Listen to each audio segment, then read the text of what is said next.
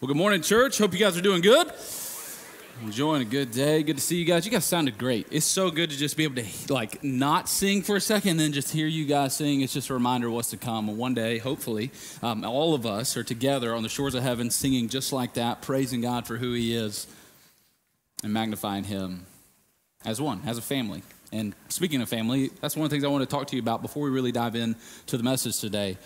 Here at MCC, we don't just want to create a really cool show that you can come in and watch and see, and then you go out and you feel like maybe you're better or maybe that was like a box you checked. But we really believe that in order to truly experience what it means to be a part of the family of God, you have to experience that with the family of God, lo and behold, and to actually experience that through the body of Christ here lived out. And so what we don't want is for people to just come in and just see what happens on a Sunday and then go out and live life. And so some of you here today, you're kind of new, and that's been your reality. You've came in, you've gone out, and you've kind of seen it and experienced it, but our hope is that you would get more and more connected. And because of that, we're doing what we do periodically here at MCC called Connecting Point. Connecting Point is where that connection happens so that nobody ever gets to this place where you say, well, that MCC place, that was great, but I never really got connected. Well, this is where that actually happens. It's going to be April 30th. That's the last Sunday of this month. And this is for people who are somewhat new to MCC, whether today's your first Sunday or you've been coming for about a month. As long as you haven't been to one of these yet and you're within the last 6 months, you're new. Again, I'm not talking to you like, some of you are like, man, I just want to get a free lunch, man. Like, how do I get to go there? I'll pretend like I'm new if I have to. No, that's not for you. So if you want to be a part of that, and you are somewhat new, I think text breadsticks to 770-450-1555. You're texting breadsticks because we're going to have breadsticks at the thing. Olive Garden, their motto is when you're here, you're what? Family, okay? Ours is the same. When you're here, you're family. And so we want to partner with Olive Garden and you and have a free lunch right after the second service on April 30th. If you want to be a part of that, please text that. We'd love to have you guys here for that, all right? Our passage for today is out of the book of Hebrews, Hebrews 14 through 18. I'm going to read it to you, and then we're going to walk through it. This is the Word of God.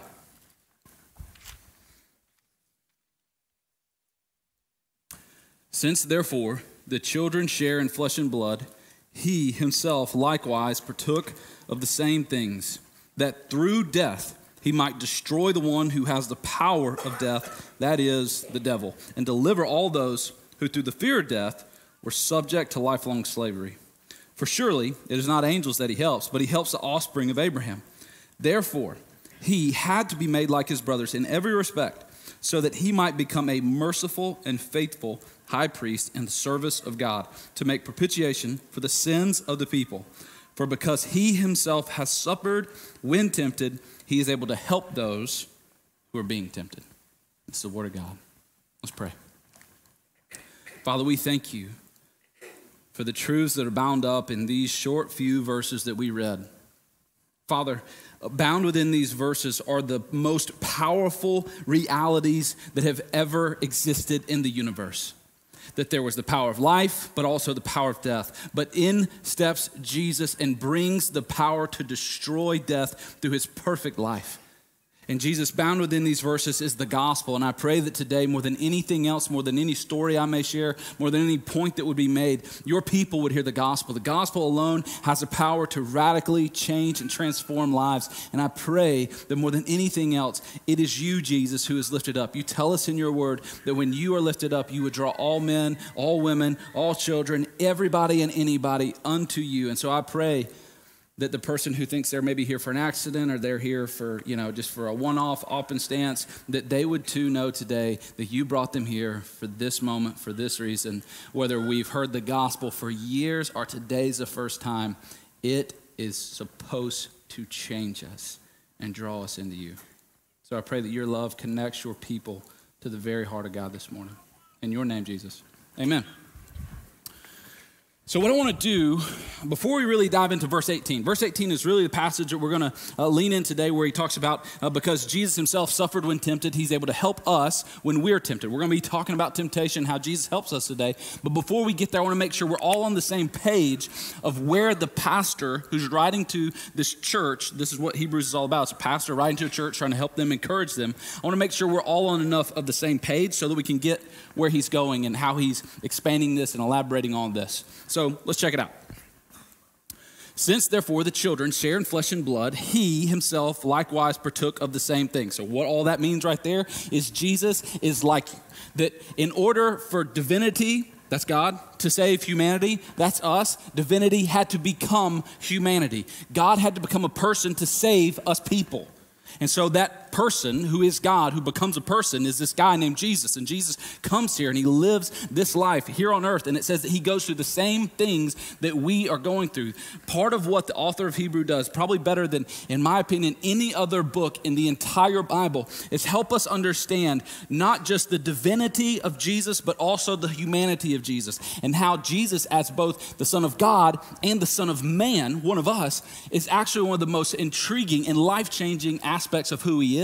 And if we can not just experience, oh, well, you're God, and that's awesome that you're God, and I feel, like a loser because you're God and you do all the things that I don't do. But if I can really realize, wow, you also know exactly what it's like to be in my shoes and to walk where I've walked, and you have actually experienced life here, then that has the potential to radically change our lives. And so the author of Hebrews is trying to help the people he's pastoring, the same way I'm trying to help you, understand that Jesus knows what it's like to be you, that he walked through the same things. That through death, because again, if you're a human, you're going to do what humans do, which is be born and then die. That through death, he might destroy the one who has the power of death, that is the devil. Let's hold up, stop with man, make sure we understand what in the world he's talking about right there. So again, last week, Easter, we asked this question, well, how in the world does Jesus destroy death through death? And how does Satan have the power over death? Let's just start right there. How did Satan have the power of death? Well, what it's not saying there is Satan could just, when he gets mad at you because you have a really good week and you don't commit that sin habit that you have been struggling with for years, you go a week without doing it. Satan's like, I really hate that. And he just looks at you and laser beams you and you die. That's not what that verse means when it says he has the power over death. What it means is, and this is the reason I highlighted the word has. See, Satan knows God's rules and regulations. Satan knows and understands that when God created humans, when he created Adam and Eve in the garden, he told them to not eat from this tree that is the fruit of the knowledge of good and evil. He said, don't eat of this. And he told them, if you eat of this, you will surely what? Die. So from the very beginning, what happens is God, not Satan, God connects sin and death.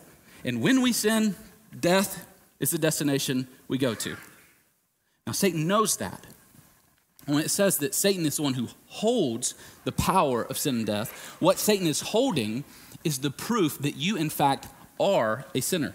And so we talked about this last week. He has a file on every single person in the room. He has one for you and one for me. And some of you are thicker and some of y'all are smaller, but everybody's got a file and there's something in everybody's, okay? And what he does is he wants to be able to, on the judgment day of your life, be able to stand before God and leverage God's rules against you to both hurt you and to hurt God so that you're separated from this God who created you to perfectly be with him forever. So Satan can stand at the end of your life and go, okay, who is this again? Okay, Billy Simpson. Let me pull out his thing. Okay, Billy Simpson. We got, you really want me to read it out loud? Okay, we all know. I mean, he's got a file on everybody.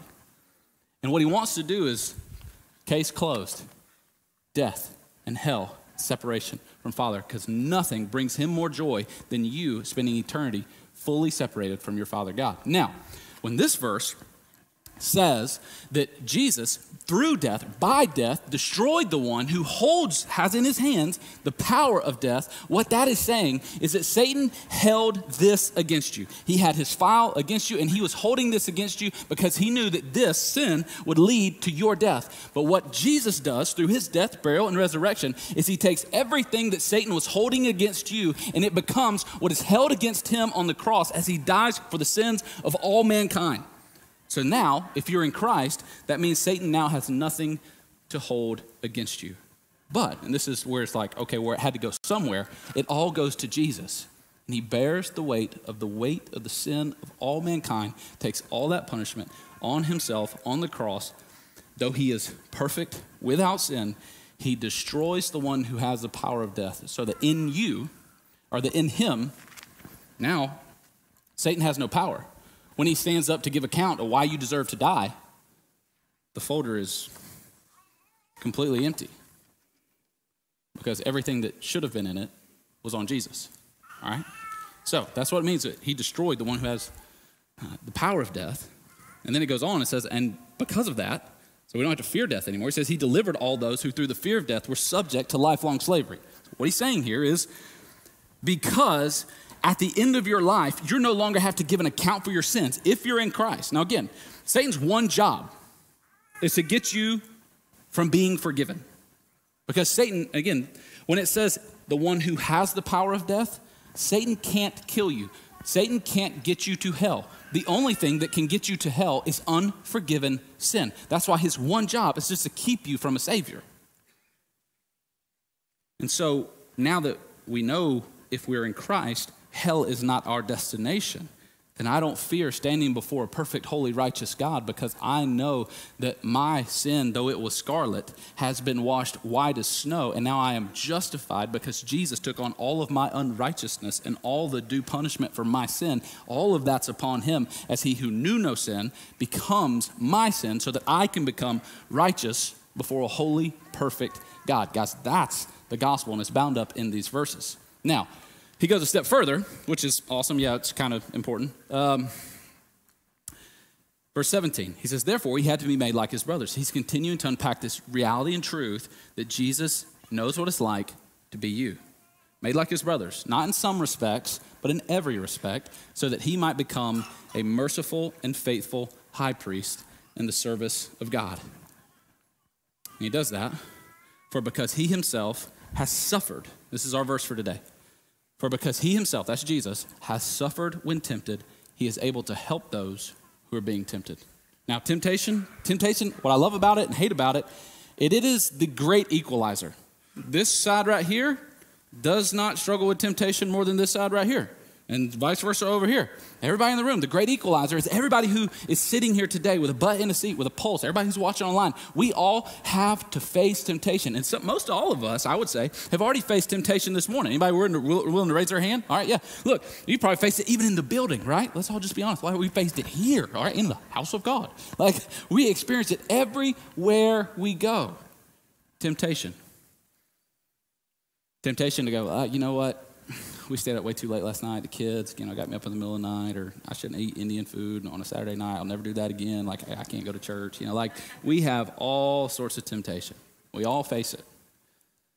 And temptation, though we can joke about it here, it really is no laughing matter because the temptation leads to the sin, and the sin is what separates us from God. So we've got to come to this place where we go, okay, I need help in my temptation because my temptation is what leads to sin, and sin is what leads me to not experience what life is truly meant to be in connection and relation to my holy heavenly Father, his son Jesus, and the ultimate guidance of the Holy Spirit. So let's walk through this verse by verse to try to understand why and how Jesus can actually be someone who can help us in the midst of our temptation. Because at the end of the day, we don't want just help in our temptation. We want to be able to resist temptation and experience who Jesus is. So let's talk about this word first, tempted. This is a word that shows up twice. It says Jesus was tempted, and then we are being tempted. So in order to understand this word tempted, I think it's important that we know what this word really actually means in the Greek. The Greek is originally the language that the Bible was kind of translated into, and Greek words oftentimes have multiple meanings where our English language translates it and only means one thing. The Greek word here for tempted is a little bit more multifaceted than just the word tempted. It's this word pie-rad-zo, all right? Can we say that together? Pie-rad-zo, pie-rad-zo, all right? Pie-rad-zo is that Greek word. And not just meaning tempted, it also means tested or put under trial. So when you read this verse, it more so could read, Jesus suffered when he was in trials. Jesus suffered when he experienced trials and temptation. Oftentimes, if it works, it works. This word pie-rad-zo, it really implies that it's both and, that it is both temptation and trials. And we know those things are different. Trials, that's like, hey, we live in a place where a tornado blew our house apart. Well, there's no temptation in that. That was a trial that we experienced in life. Cancer, that's a trial. A prodigal child. Well, I'm not tempted necessarily in that. That's a trial of life that I'm experiencing. Temptation is a different thing. I shouldn't have looked as long as I looked. I shouldn't have gossiped. I should have kept my mouth closed. I shouldn't have blown up and been angry. I was tempted and I did those things. Two different categories, but both are a result, track with me here, both are a result with the fact that you and I live in a broken, sin-scarred world. Sin is what affects the trials and the tribulations we feel, whether it's cancer, bodies falling apart, natural disasters, or it's the temptation for the evil that already exists in the world. So when it says Jesus suffered when tempted, it's not just saying Jesus suffered when he, was tempted to look longer than he should have, or he was tempted to, hold back some money when he should have given it, or to, not give an advice when he, should have. Like, that's not just saying that. It's also the trial part. And this is where we can come to this place and go, oh, okay. But how does that mean, or where does it connect with this truth and reality that Jesus actually suffered when tempted? See, many of us in this room, we track with this idea that God is, in Jesus, just this God who doesn't feel anything, this God who is numb to temptation, this God who just walks past things and is just floating on air, and Jesus kind of hoverboards everywhere that he goes. He's just rolling around like this, and he's not facing or feeling anything. Like, he never wants to smack anybody. He never gets frustrated. He never wants to look a little bit longer than he should. That Jesus feels none of those things. And to do that is to make Jesus a downgraded God of the God he actually was. He is either, in your theology, 100% man, or he's not. And far too long, we've swung the pendulum all the way to 100% God, and we miss out on a God who can relate to what we go through. And the author of Hebrews is trying to kind of hit that pendulum and swing it back to the other side and go, whoa. He knows what it's like to be you. He knows what it's like to want to punch somebody in the throat. He knows what it's like to want to eat. He has all those carbs and all that fish right there. Like, he knows what it's like to want to eat all that bread. Like, he knows the temptation, and he's felt them. And so when it says that he suffered, it's actually the same Greek word where we get the term passion, where it's not just this suffering for the sake of self-control. It's not just suffering for the sake of, I just don't want to go through this. It's my cross to bear. That's not just what it means. It's this suffering to feel the weight and the heaviness. So it says that Jesus felt the full weight of the trials and the temptation that this world can offer. Now, when we think about this, sometimes, again, we in our world, when we think about how can somebody help me, we think I've got my own mistakes, I've got my own things that I've fallen on, and the problems that I've done. Like, if my marriage is falling apart, it's one thing if my marriage is falling apart to go and talk to the person who's had the perfect marriage and they just always get along, and the husband just always unloads the dishwasher and we always load it perfect, and everything in their marriage is just sunshine and rainbows all the time. Like, most of us, when we're trying to go get counsel and advice, we don't go to that person. We go, like, they don't get what it's like to be me. Same thing with addicts. Like, if you've struggled with alcoholism, the person you want to go try to get to help out of alcoholism is the person who had it worse than you did. And that's how we think in our own way. And many times, that's what becomes a barrier for us to get Jesus to help us in our temptation, because we go, oh, yeah, he's perfect. He doesn't know what it's like to have that kind of boss like I've got. Yeah, he's perfect, but he doesn't know what it's like to have been an 8-year-old boy to pull out a sock drawer and find a Playboy magazine in there and struggle with lust for the rest of my life. He doesn't know what that was like. Joseph didn't have that in his house. He doesn't know what it's like to be where I'm at, to go through what I'm going through. But I would say be very careful to put the way that the world operates as a prerequisite on the one who created the entire world. Track with me on this. When we sin, there's a metaphor that C.S. Lewis uses, and he talks about going against the wind. The way he explains it, to help us understand that no, Jesus, because he didn't sin, he can actually relate to and help us more than anybody else. The way he explains it is this. Imagine you go through life, and in life, there's this perpetual wind that is blowing against you that is the wind, the force of sin and temptation. What happens for most of us, or really what happened for every one of us in our life, we felt some of the wind of temptation that made us want to lay down, to not feel that force pushing against us. And you know what I'm talking about. That thing in you where, like, man, it's right there, and you're in that moment of temptation, and your ears start to get a little sweaty, and you just start to feel that rising up, and you're like, and you're trying to twist, you're like wanting to, like, do the thing. You know what I'm talking about. Well, most of us in our life, this is what happened. And let's just fast forward through childhood. Yeah, you probably sinned in your childhood. We're going to baptize, a teenager and a little kid. And the reason we are is because we believe they have sinned. Okay? But let's fast forward through that so that we can make sure we're all on the same page. Maybe you made it to adolescence perfect, which you didn't. But let's just say you did, all right? You get to high school, okay? And then the weight of all those like grown-up kind of sins, they start hitting you, right? Because now you got a grown-up body with grown-up hormones and grown-up estrogen and grown-up testosterone. You start feeling all of those things. And what happens is that weight, and you felt this, it becomes something that blows against you so hard that we lay down and we give in. And we surrender to that. And we're just like, okay, the only way I don't feel this anymore is if I lay back. I lay in.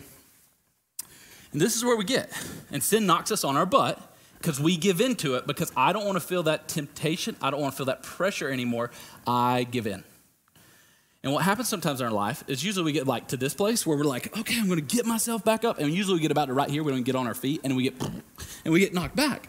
But let me explain it to you like this. That's where we're at in life. Feel the weight of temptation, lay down. We give in. I don't want to continue to walk against the wind. Jesus is also one who came here, experienced life, was born like we're born, goes through what we go through, lived life from birth all the way to a 33-year-old who died, murdered on a tool of Roman crucifixion, okay? But as he goes, he is ultimate perfection. He has not sinned yet. And what we sometimes fail to realize is that same wind that blew against you as a teenager in the backseat of a Honda Accord is the same exact wind that is blowing against him his entire life. That same wind to lust, that same wind to lie, that same wind to be greedy, that same wind to pride blows against his life the entire time. Now you gave up on it and you laid down at 7 or 8 when you've probably realized it for the very first time. But what we see in Jesus is the Son of God and the Son of Man who walks through and takes every bit that wind can blow against him and lives his entire 33 years against the wind. So who has experienced temptation more? The one who gave up at 7 or the one who made it to 33? The one who made it to 33. He's experienced it to its uttermost because he went through it perfectly. So he's able to help. And not just on top of the temptation side, also the trial side. Track whatever trial that you've been through. Jesus has been through something radically similar. If you read through the Gospels, you see a really messed up life. Jesus, more often than not, or more likely than not, was not allowed to even be at school with other kids because of the questions around who's your daddy? You know what I'm talking about? Word gets around, and they're going, oh yeah, Holy Spirit, baby Jesus. Yeah, we Mary's out there. These are the things. Like, people aren't buying, oh, yeah, the Holy Spirit got her pregnant. And so his family is like that black sheep in the neighborhood family. Jesus, as he grows up, he is then ostracized by his whole family. His family abandons him. He's got already coming from this, podunk place of Nazareth. He's got people, when he shows up on the scene, people are like, well, what good can come out of Nazareth? He experienced racism as he's grown up and experienced these things. He's the Son of God and Son of Man, but he's experiencing these things. He has his best friends betray him, turn their back on him, abandon him. He lives his entire life completely misunderstood. I guarantee he's felt the loneliness. I guarantee he's felt the anxiety. The Bible tells us the night before he's betrayed, he's out in the garden and he is so anxious, he is so fearful that he is literally sweating drops of blood. He's felt not just the temptation, he's also felt the trial. He's seen it up close and personal. And as one, back to our verse, who has suffered when facing the temptation and facing the trial, that is what enables him to be one who is able to help. And praise God that he is able to help. And we need this. Because regardless of what you think and how you feel about yourself, I've been here too, and you've probably experienced this. When you're going through something, you think you're the only person in the world who's struggling with what you're struggling with. Nobody knows what it's like to be me. And sometimes that's because you start trying to share your story and what's going on with somebody, and somebody gives you like a list of 7 cliche answers, and you're like, you have no idea. I would never share anything with you before because you told me, well, it's always darkest before the dawn. I'll pray for you, brother. You didn't even do the due diligence to actually pray for me in the moment when I shared the thing. You said, I'll be praying for you. I'll add you to my prayer list. And you left. I'll never share anything again. We've been there. Many of you experienced that at churches. But the difference between what we experience between humans and what we can experience through Jesus is he actually knows it in full, and he's actually able to help because he truly does know what it's like, and because he truly has suffered through it. He's not just one who is able to help with sympathy, like, oh man, stinks to be human. He's like, oh yeah, I know. I was human. I know what that feels like. I know what puberty was like. I know what crazy family members were like. I know what crazy, the equivalent of coworkers, my disciples like. I know what it's like. I've been there. I've suffered through that. And for a lot of us, what happens is trial and temptation takes us into this pit. It takes us into a place where we begin to isolate ourselves out from God.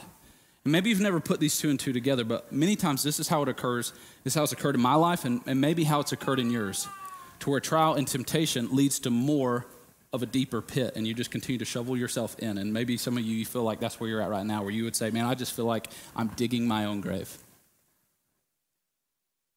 See, if Satan can't get you to have something in your life that's just that perpetual form of temptation that you continue to fall to and you feel a giant sense of shame for, what Satan will do instead is allow you in life to experience a plethora of trials. Things just continue to go wrong. We can't get pregnant. I can't find a spouse. Divorce happened. Kids are prodigal as all get out. My body is failing away. Parents didn't love me. I was raped or molested as a child. Like all these, he'll allow trials to happen in our life.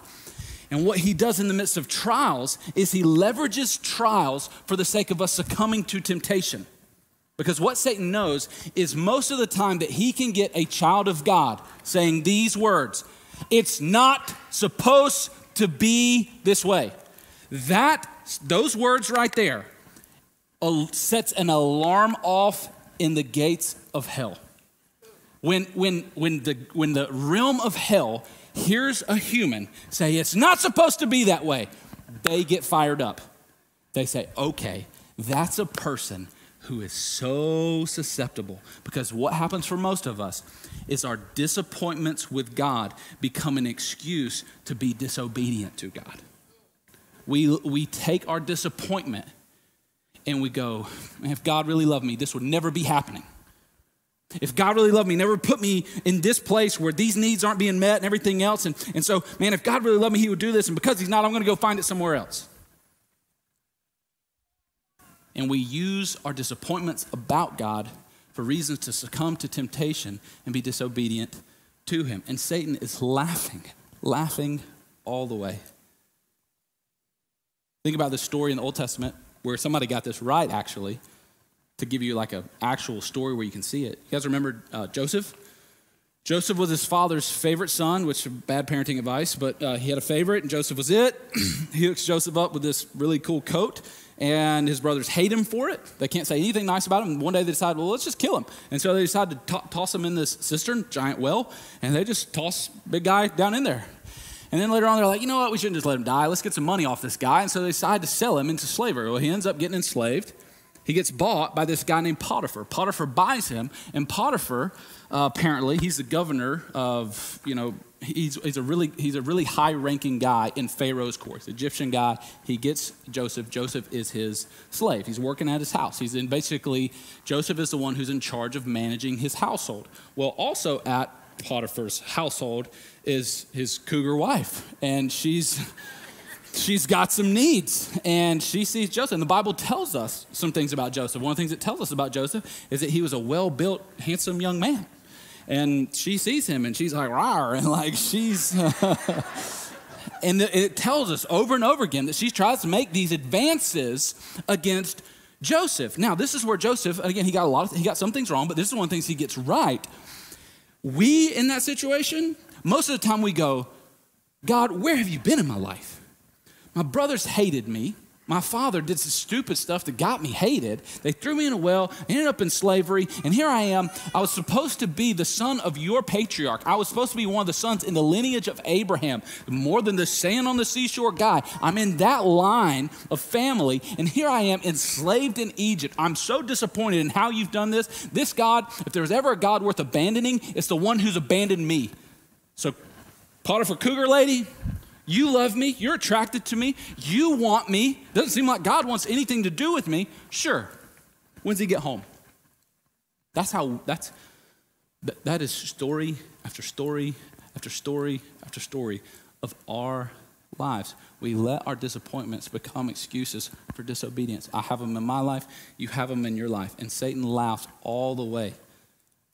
And this is why we're crazy if we don't run with everything we have to the one who is able to help, who is actually able to help. Because look, this whole stuff down here, you don't have the self-control to get out of situations like this. And let me just debunk a myth about self-control. Self-control is not an unlimited resource, fellas. This is why you can go through work and be patient and not judo chop anybody in the pharynx. Okay? But then you get home and some kid that's your offspring says something and you just get them. Like, maybe you don't judo chop in the throat, you whoop the butt, or you blow a gasket. It's not because you're super angry at the kid. It's because you've completely ran out of self-control. You don't have any left. You haven't gone back to the new mercies that are available to you every morning and replenished that self-control. This is why we have to have the help of our Savior, Jesus. So he says he's able to help those who are being tempted.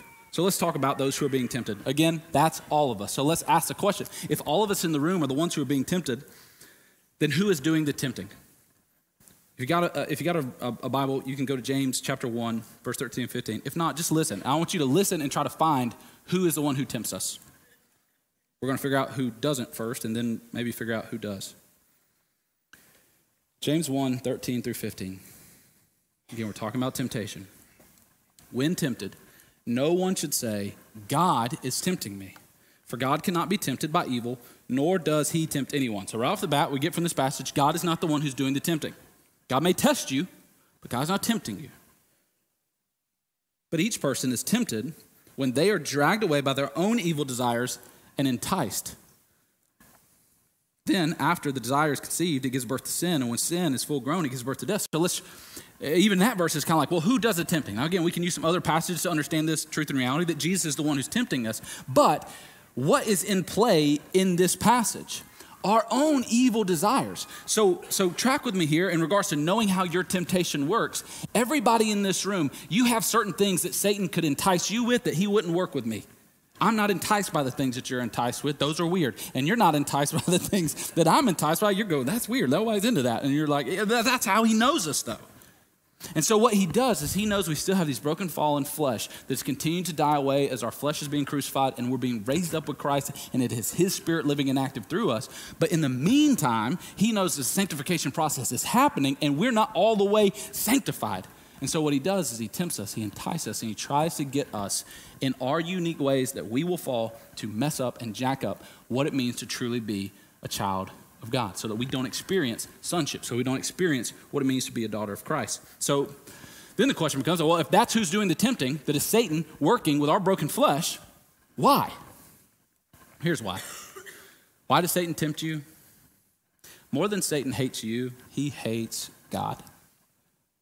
He absolutely hates the Father. And I think one of the main reasons he hates the Father is he has no idea why God loves you and me. You know, most of the time, the things that people hate the most are the things that they can't understand. And I just think Satan, this Lucifer, fallen angel, who's seen God in all his glory, and then looks at us, who burn our mouths on Hot Pockets, it's like, why? Like, why them? You know? They can't get it right for 30 minutes. Like, why them? Why Jesus for them? I don't think he understands it. And so because he hates the God he can't understand, he rebels in his pride against the God he can't understand. He knows that he cannot hurt God. He cannot kill God. He has rebelled against God. He got kicked out of heaven. So in order to try to do everything he can against that God, he does the things against the ones who God loves the most, us. And that's why he tempts you. Because again, his whole purpose and point is to get you to the end of life and have a big old file. So, because he knows if I can get you tempted, then I can get you sinning. And if I can get you sinning and never meeting a Savior, I can turn death into a doorway to damnation, to where you experience nothing but what I'm dealing with down here. And you never experience what's going on in the kingdom of heaven. You never experience the glory. You never experience the adulation of the kingdom of God. You never are able to lock eyes with the Savior, the Father, to experience who is this Holy Spirit. You'll miss out on all of that because you wanted a few moments of lasting pleasure down here on earth. And that's why he's like, I got you. I got you. And I hate you. And I'm going to continue to do everything I can to manipulate and take advantage of you. So the way Satan works, I want to talk about that a little bit here. If you got a Bible, go way back there to the back, to the book of Revelation. I want you to see something.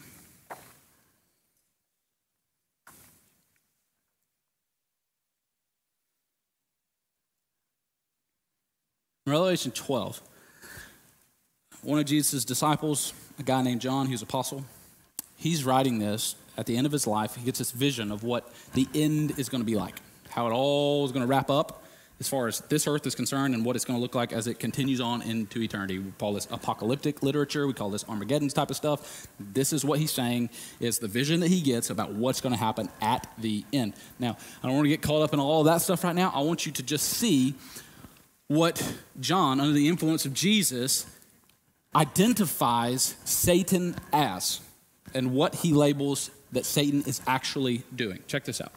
It says, and I heard a loud voice, this is John talking about hearing a loud voice. I heard a loud voice in heaven saying, now the salvation and the power of the kingdom of our God and the authority of his Christ have come. For the accuser, that's Satan, of our brothers has been thrown down, who accuses, this is what he is, this is what he does, who accuses them day and night before our God. And they have conquered him by the blood of the Lamb and by the word of their testimony. Before we get into this awesome stuff down here, let's hang out right here. Because this is what he's doing, not just at the end, but it's what I believe he's doing right now. He is the accuser, and what he's doing right now is he's making accusations against you. He's living to accuse you. And this is how he works. Track with me. Pre-sin, Satan works with what we saw in James. He works to entice. Another word for entice is he works through temptation. He comes down, he says, ooh, press that button, get an extra $1,000 back on them taxes. Nobody's ever going to know. Press that button, girl. He says, okay, I gave you some juicy gossip. Tell the group tonight at small group, that'll be the prayer request. Well, I just know so-and-so's marriage is kind of going through it right now. Y'all it's unspoken, but I just spoke half of it out loud in front of all of y'all.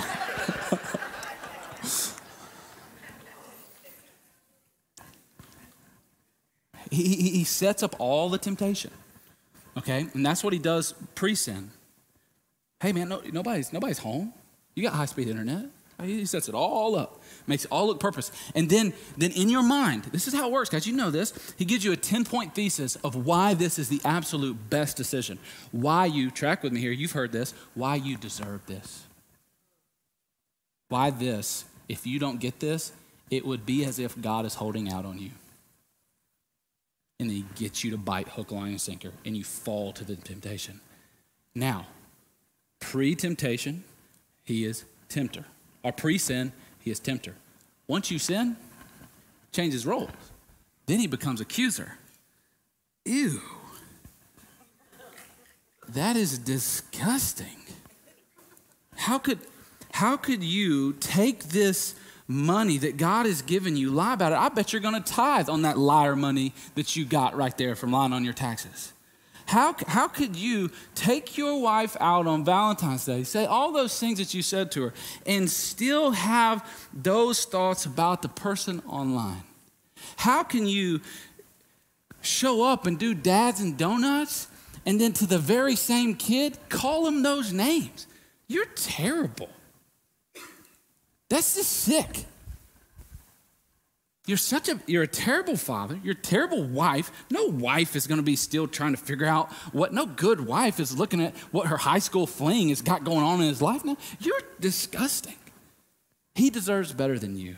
She deserves better than you. The kids deserve better than that. I bet you should stop going to church altogether, because that's where you feel the most ashamed.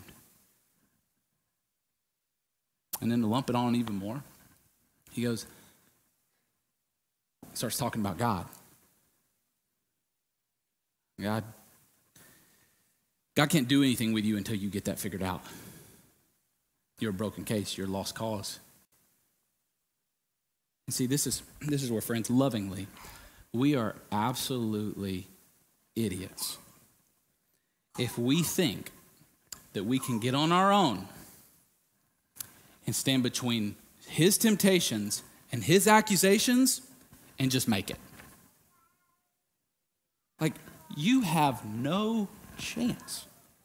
And that's why you have to have a Hebrews 2:14 through 18 Savior who experienced all the things, who suffered all the things, was tempted in all the things, went through all the trials, so that you can be helped from this rock in a hard place. All right? So he gets us out of this, and here's what's wild. I didn't even get to the good part of this verse yet. He says that they have overcome. They have not even overcome. I love the word conquered. Like it's a kick you in the throat kind of word. He has conquered. They, not just they. Who? They, guys. It would be cool, and we could all get on the same board and click our heels together if it just said Jesus. And woo, Jesus. But it says they. You're in the they if you're in the Christ. That's awesome. Now, look what it says. Okay, so they overcome by the blood of the Lamb. Hip, hip, hip, hooray. They overcame by the blood of the Lamb. Jesus died for the sins. Praise God. He died for the sins. But what's wild is Jesus died for the sins, but that doesn't make you one. If Jesus just dies for the sins, you are not necessarily yet one who is free from the accusation. You become one who is free from the accusation when by the blood of the Lamb, you now stand up and give a what in court? A testimony. That used to be who I was, Satan. I used to struggle with that. I used to sin in that way. I used to look at those things. I used to lie. I used to steal. I used to do that. But that's not who I was. Who I was right there was covered by the blood of the Lamb. That may be who I used to be, but that's not who I am in Christ. And so the case is closed. That's where he's demolished. And that's what I love about it. And again, this is our future, guys. Like, if you're in the family of Christ, this is your future. Your future, your identity is an overcomer because, and this is why you have to be an overcomer, because you have an accuser. Now, if this verse is true, and I don't think this is just what Satan is doing towards the end in the 9th inning, I think this is what he's doing right now in whatever inning we're in. He's accusing right now, and it says, how often is he doing it? Day and night. Wouldn't it just be like our God, who knows that Satan is giving accusation day and night to set up Jesus to do some of this kind of stuff, to be able to save to the uttermost those who draw near to God through him, since he, track with me, he always lives to make intercession for them. So what does God use to combat an accuser and Satan who is making accusations against you all day, all night? A Jesus who lives to make intercession. I'll be here all day, Satan. I'll be there all night. A lot of times we forget. A lot of times we go, okay, Jesus, he died for my sins. He rose from the grave. What's he doing right now, though? Like, he paid for my sins. Where's he at now? What's he doing now? This. Satan, just because Satan is a defeated enemy does not mean he has stopped making accusations even against those who are in Christ. That's why those of you who are in Christ, you still sin and you still feel what? Shame. And that's why you have an intercessor. But what's wild is you don't just have an intercessor, guys. You have something even a step further. Look what the Apostle John says. He says, you have an advocate. Check this out. John chapter 2, 1 John chapter 2, verse 1. John's talking, he says, my little children, I'm writing you these things so that you may not sin. But he knows better. He knows them. He's like, but if you do sin, because you are. If you do sin, we have an advocate with the Father, Jesus Christ, the righteous. He is the propitiation for our sins. He's picking up on the same thing the author of Hebrew was. And not for us only, but also for the sins of the whole world. That's like him going, this is John writing to his church, the people he was trying to encourage, and he was doing it with you in mind. When he says, but for the sins of the whole world, like all the people who are going to come into the world after I'm dead and gone, it's all them too. And we have an advocate. Advocate is different than an intercessor. Intercessor is one who stands in between two parties and intercedes on the other's behalf. Advocate is one who lines up on the complete other side. And so what this passage is saying is in Jesus, we have an advocate. The Greek word there is paracletus, where we also get what we talk about a lot of times in the Holy Spirit. We have this advocate, this parakletos in Jesus who comes to our side and says, I have been where you've been, I've walked where you've walked, and I'm able to help. In the midst of the trial, in the midst of the temptation, I came down and I got where you are. He didn't just reach down in the pit and go, yeah, come on, I'll help you. I have never been in a pit like that. What he does, when he says he's his advocate, it means he comes to our side, which means Jesus goes, okay, I don't really want you to get freaked out, but I'm getting in there with you. And I'm going to come down and I'm going to get in the pit of all the sin and the shame and the trial, and I'm going to be in there with you. And because I have conquered all of this, it doesn't stain me anymore. It doesn't hurt me anymore. And because of that, if you'll let me, I'll help you. But what Jesus won't do is grab you by the ankle and let your head bounce off the stairs as he pulls you out of the pit. Like he's like, I need you to hop on my back. I need you to be with me. I'm gonna help you out of this, but I'm not gonna force you out of this. And so maybe you're there and you're going, okay, well, like, how in the world do I actually experience this Jesus who is supposedly so helpful? It's a great question. How do I experience this real life, in the moment, true help from Jesus in the midst of my temptation?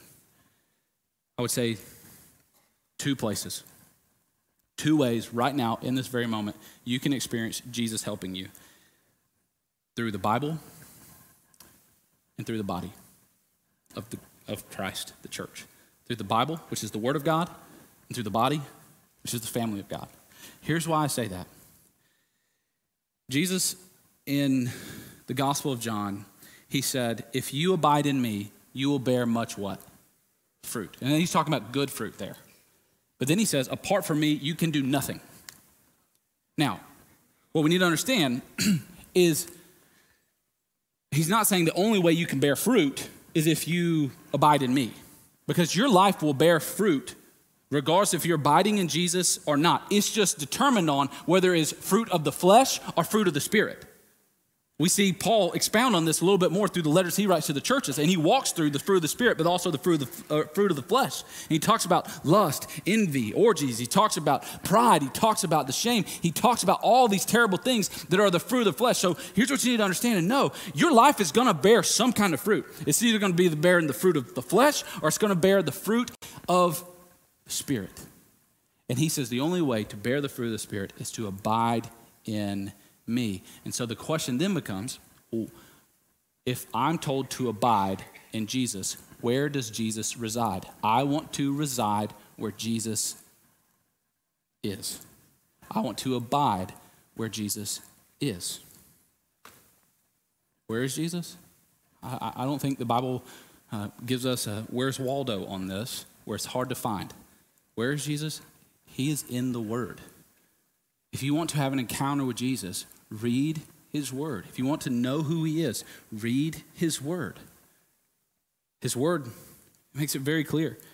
In 2 Timothy 3:16, it says, all scripture is breathed out by God. It's profitable for teaching, for reproof and correction, and for training in righteousness. Hebrews 4:12, it says, the word of God is living and active, sharper than any two-edged sword, piercing the division of soul and spirit, joints and marrow, and discerning the thoughts and intentions of the heart. If you don't think that helps with temptation, you're crazy. He says the word is a lamp unto our feet. It's a light unto our path. How do I navigate through the darkness that is here on earth? Well, I have to have the word lighting my path. I have to have light shine to show up and show me what is actually happening here in this world. and how wicked and broken and fallen it actually is. And then the body. So if I'm going to experience Jesus helping me, I've got to be where Jesus is. He's in the Word. And then along with that, he's in this body of believers here. Now that should make you a little bit nervous,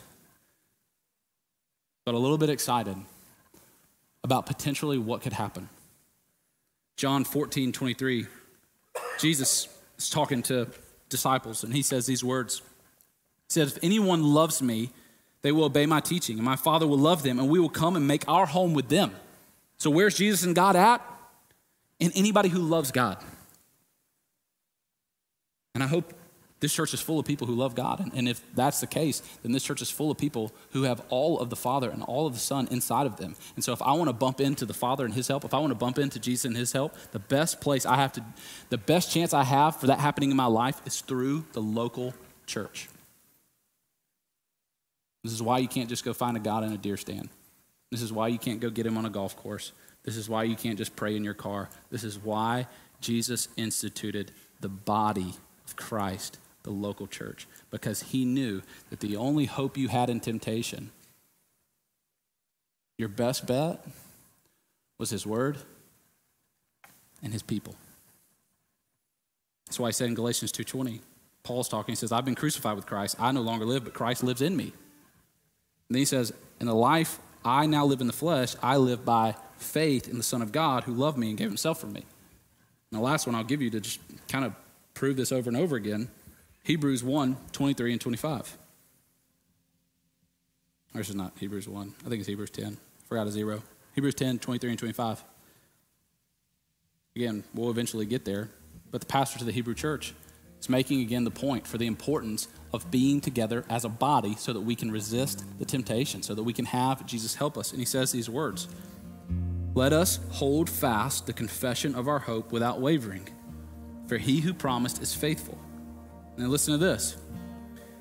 Let us, the body, consider how we can stir up one another to love and good works, not neglecting to meet together as is the habit of some, but encouraging one another all the more as the day is drawing near. And so let's talk about these two things. And this is me trying to be Dr. Trent a little bit here and giving you a little bit of a spiritual diagnosis. If in your life you feel like you are continually falling to temptation, you are weak when it comes to temptation, I would be willing to bet it is due in large part to a deficiency in one of those two areas, either the Bible or the body. Either you spend next to no time in the Word or you spend next to no time with the body of Christ. And I wish I could give you some other thing. I wish it could be one or the other. I wish you could just show up to church and just be like, I'm at church. Every time the doors are open, blah, blah, blah, I'm here. And then you never have to read your word. You never have to get up early. You never have to pray in the car. You never have to do anything of those things. But hear me, it is a both and. Because you can't be the other side and go, well, I just spend all my time. I just read my Bible. I just study. I just pray. I just spend 14 hours a week in my prayer closet. But do I serve at church? No. Do I have a small group? No. Am I discipling anybody? No. Is anybody discipling me? No. But I have a great quiet time every week. And you wonder, why am I still falling to temptation? I've been praying for hours and hours. I've been reading every book of the Bible. Why am I still falling to temptation? You need the book. You need the body. You need his word. You need his church. Because that's where you'll truly experience the help that he can give you. And today we're getting ready to see two girls get baptized and receive communion. And I think it's just such a fitting way to wind down our day, because I believe that is that combination of both the words of Christ and the body of Christ that led them to this decision. And that's what, when they work together, that's what happens. And my prayer is that from this moment forward for both of their lives, they are less and less tempted because they have realized that the power, life-changing power of Jesus is best experienced through his word and through his church. And today, as people get ready to watch that in just a second, we're going to, before that, receive communion. And communion, again, is this place where we go, okay, Jesus, your body was broken. Your blood was poured out. And in this communion, I'm brought into being someone who can truly receive the help that you make available. And the first point of surrender out of the sin of the deep pit that you're in is surrendering, saying, Jesus, you are the Lord, you are the Messiah, you are the Savior. The gospel is true. I could not get myself out of this pit without your help. And it is that broken body, it is that poured out blood and our faith in it that is step one of us being helped out of whatever we may have got ourselves into. And so my prayer for you today is that you come to this moment with Jesus and you'll let him be your advocate. You let him silence the voice of the accuser in your mind. And you see what has been done for you. And you let that leave you in awe and wonder as you commune with him today. Jesus, we thank you for what you're doing, what you will do, and what is yet to come. Meet with us today.